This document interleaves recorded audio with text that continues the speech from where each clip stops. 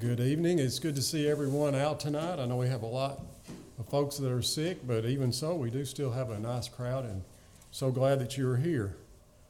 You know, it's a good idea, I think, to periodically refresh our memories about why we do certain things in the Church of Christ.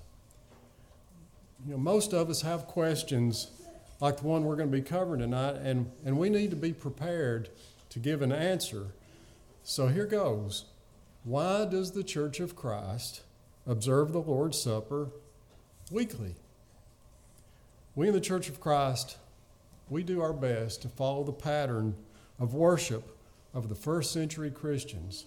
Matthew chapter 15, verse 9 teaches us that the doctrines and commandments of men render our worship vain and worthless. Also, Paul taught by inspiration in Romans chapter 10, verse 3, that the Jews, being ignorant of God's righteousness and going about to establish their own righteousness, had not submitted themselves unto the righteousness of God. So with this thought in mind, we see that in order to be assured our worship is according to God's righteousness and not men's, we look to the pattern of worship practiced by the first Christians as recorded by the inspiration of God. And we follow only that pattern, and we add nothing to it or subtract anything from it. On Pentecost, when the church was established, as we read in Acts chapter 2, verses 41 and 42, we see these words. It says, "They then that received his word were baptized, and there were added unto them in that day about 3,000 souls. And they continued steadfastly in the apostles' teaching and fellowship, in the breaking of bread and the prayers." It's significant that Pentecost, being 50 days after the Sabbath day, fell on the first day of the week. 50 days being 7 weeks plus 1 day, making it the first day of the week. So Christ's church was established. It was established on the first day of the week. And notice the words, continued steadfastly in the breaking of bread. The words breaking of bread are used here in reference to the Lord's Supper in this instance. And I'm not an English major, and some people hear me speak and wonder if I paid any attention in school at all. I mean, growing up, my mother couldn't stand for me to use bad grammar. And she corrected me, and I did pay attention in school, so I actually do know proper grammar for the most part. But growing up in the rural South, saying something like, I ain't got no. I mean, that just comes so naturally to me. With that said, I had to look up the breakdown of grammar here in these verses in Acts, and also had to refresh my grammar skills for most of the rest of the lesson. So, bear with me on this, but the definite article, the, sets this apart from breaking bread at home and sharing their common meals, seen later in verse 46.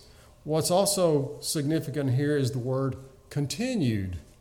You can't continue something that has not already begun, so we can rightfully conclude from this that the 3,000 souls baptized on Pentecost partook of the Lord's Supper that day. The fact that they continue to observe it steadfastly indicates that this is not a one-time occurrence for a new Christian only.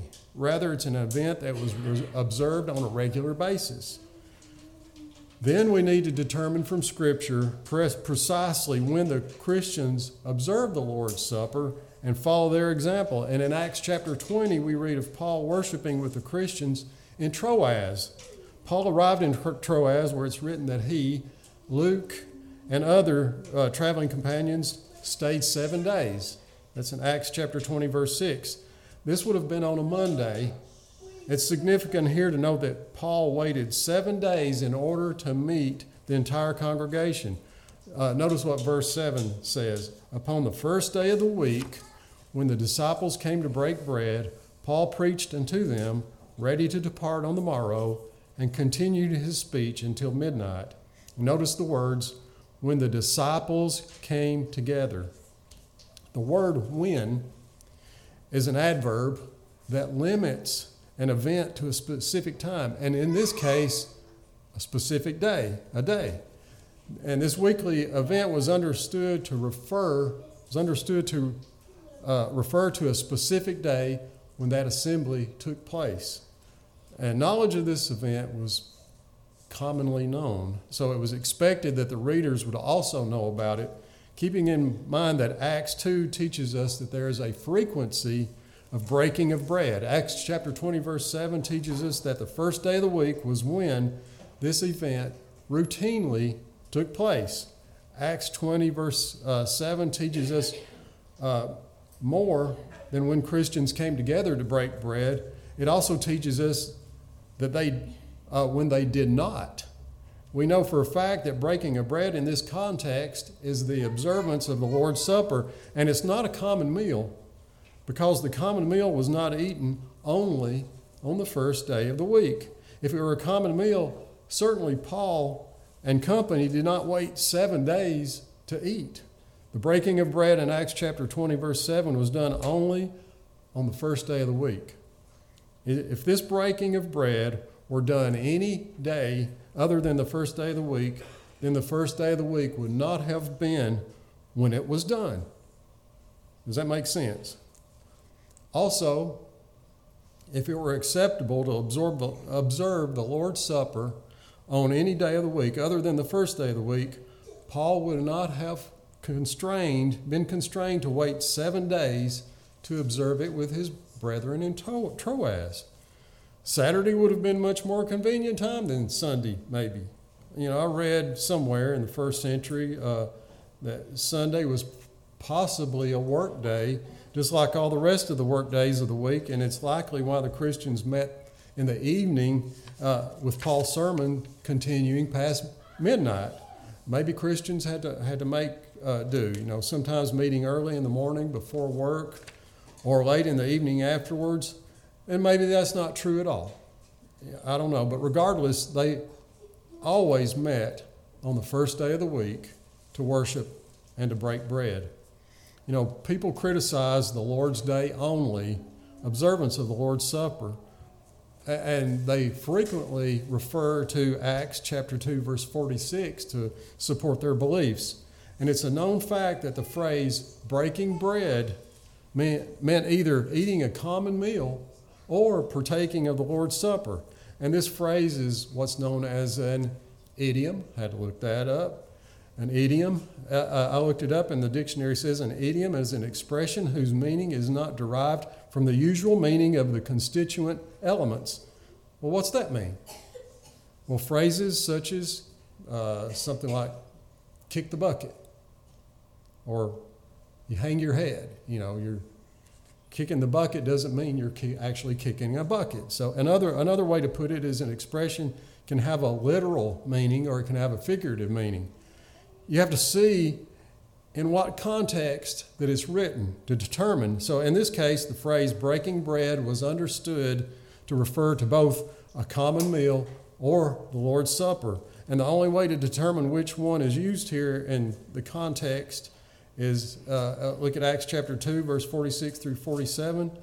It says, when we read, so continually daily with one accord in the temple and breaking bread from house to house, they ate their food with gladness and simplicity of heart. The context of Acts chapter 2, verse 46 through 47 is the context of a meal or eating food.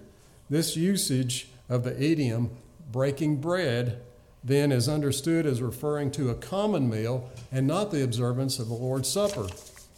The first century Christians partook of the Lord's Supper when they assembled on the first day of the week, and they assembled every first day of the week. Notice in 1 Corinthians chapter 11, verses 20 and 33, Paul chastises the Christians for unbecoming behavior concerning the observance of the Lord's Supper. Verse 20 reads, when you come together, therefore, into one place, this is not to eat the Lord's Supper. This is similar to a school teacher telling her pupils, when you come to class, you're not here to study. What is meant here is that they should have come to class for the purpose of studying. But because of their misbehavior, then that's not the case. It's similar when Paul told the Christians that they should have come to the assembly for the purpose of observing the Lord's Supper, but it was obvious from their misbehavior that they were not there to properly observe the Lord's Supper, any more than the misbehaving school children came to study.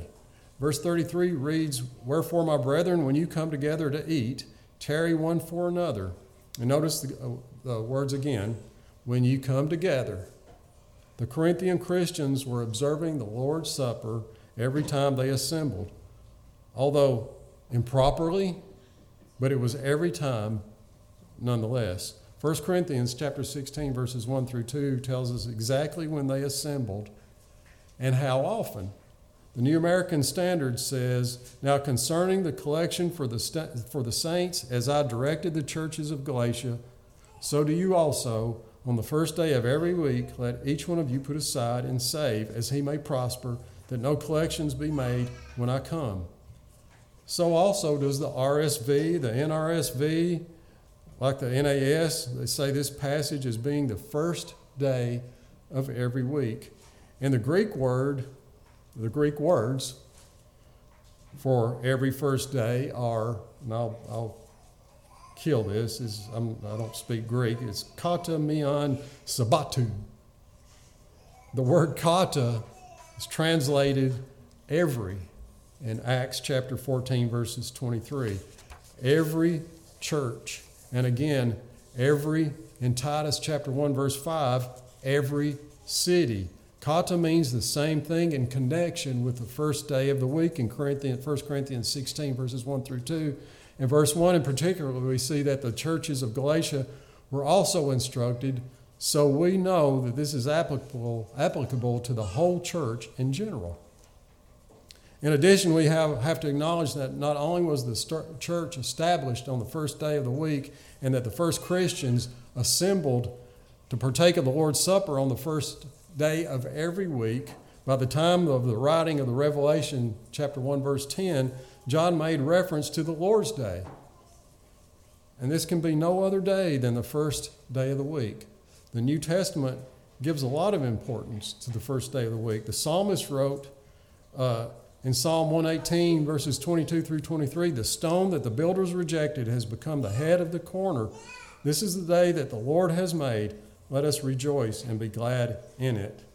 Jesus referred to this verse in his rejection by the Jews and in their destruction that we can read in Matthew chapter 21, verse 42. But Peter applied it more specifically to Christ's resurrection in Acts chapter 4, verses 10 and 11. There are occasions in Scripture where a day refers to a dispensation of time, especially in the Messianic content, such as Zechariah chapter 13, verse 1. And while it's okay to view the day that the Lord has made in Psalm 118 as the dispensation of an age, not a single day, but a dispensation of an age, Peter connected Psalm 118 specifically to the resurrection of Jesus, which occurred on the first day of the week in Mark chapter 16, verse 9. Jesus made the first day of the week special when he overcame death and was resurrected from the grave. John acknowledged that fact when he made a reference specifically to the Lord's Day in Revelation chapter 1, verse 10. The Lord's Day has been assigned a day belonging to the Lord and can be no other day than the first day of the week, the day the Lord hath made. In addition to Acts chapter 20, verse 7, being when the disciples came together to break bread, as we saw earlier, 1 Corinthians chapter 16, verse 2 says that the first day of every week was when Paul instructed the saints in Corinth to lay by and store as God had prospered them. It was only on that day that the first century Christians congregated and who were also commanded not to forsake their assemblies. Hebrews chapter 10, verse 25. We read in Mark chapter 16:9 that Jesus was resurrected on the first day of the week. Christ appeared after his resurrection on the first day of the week. John chapter 20, verses 26. Pentecost occurred, Acts 2, with the Holy Ghost descending, verses 1 through 5 in Acts 2, on the first day of the week. And 3,000 souls were baptized and added to the Lord's church on Sunday, and they partook of the Lord's Supper on that day, and then continuing thereafter steadfastly. And finally, there's evidence of weekly observance of the Lord's Supper from uninspired writers back in history, way back in history. Augustus Neander said the celebration of the Lord's Supper was still held to constitute an essential part of divine worship on every Sunday, as appears from Justin Martyr. And I've got the book that came from, if you want to know what that is. And another one called the Didache, which is an early uninspired document from about 120 AD, says that every Lord's Day, ye gather yourselves together and break bread and give thanksgiving. Other uninspired historical sources affirm that it was the universal practice of the Christians to assemble on the first day of the week to sing and pray and partake of the Lord's Supper together. The evidence for regularly observing the Lord's Supper on and only on the first day of the week, every week, is just overwhelming. Since those in the church of Christ today want to pattern their worship in every way after the examples given in the New Testament, it's for this reason we hold to that pattern of worship today, continuing steadfastly in the apostles' teaching and fellowship, in the breaking of bread and the prayers, just like they did in Acts chapter 2. And we know that if we believe what they believed, live how they lived, teach what they taught, and worship how they worshiped, we'll be assured of being today just what they were back then. They offered acceptable worship to God in the first century and left their pattern for us by inspiration through the Scriptures. We can follow that pattern precisely and be today what they were then, and that's faithful Christians, worshiping and serving God in spirit and in truth.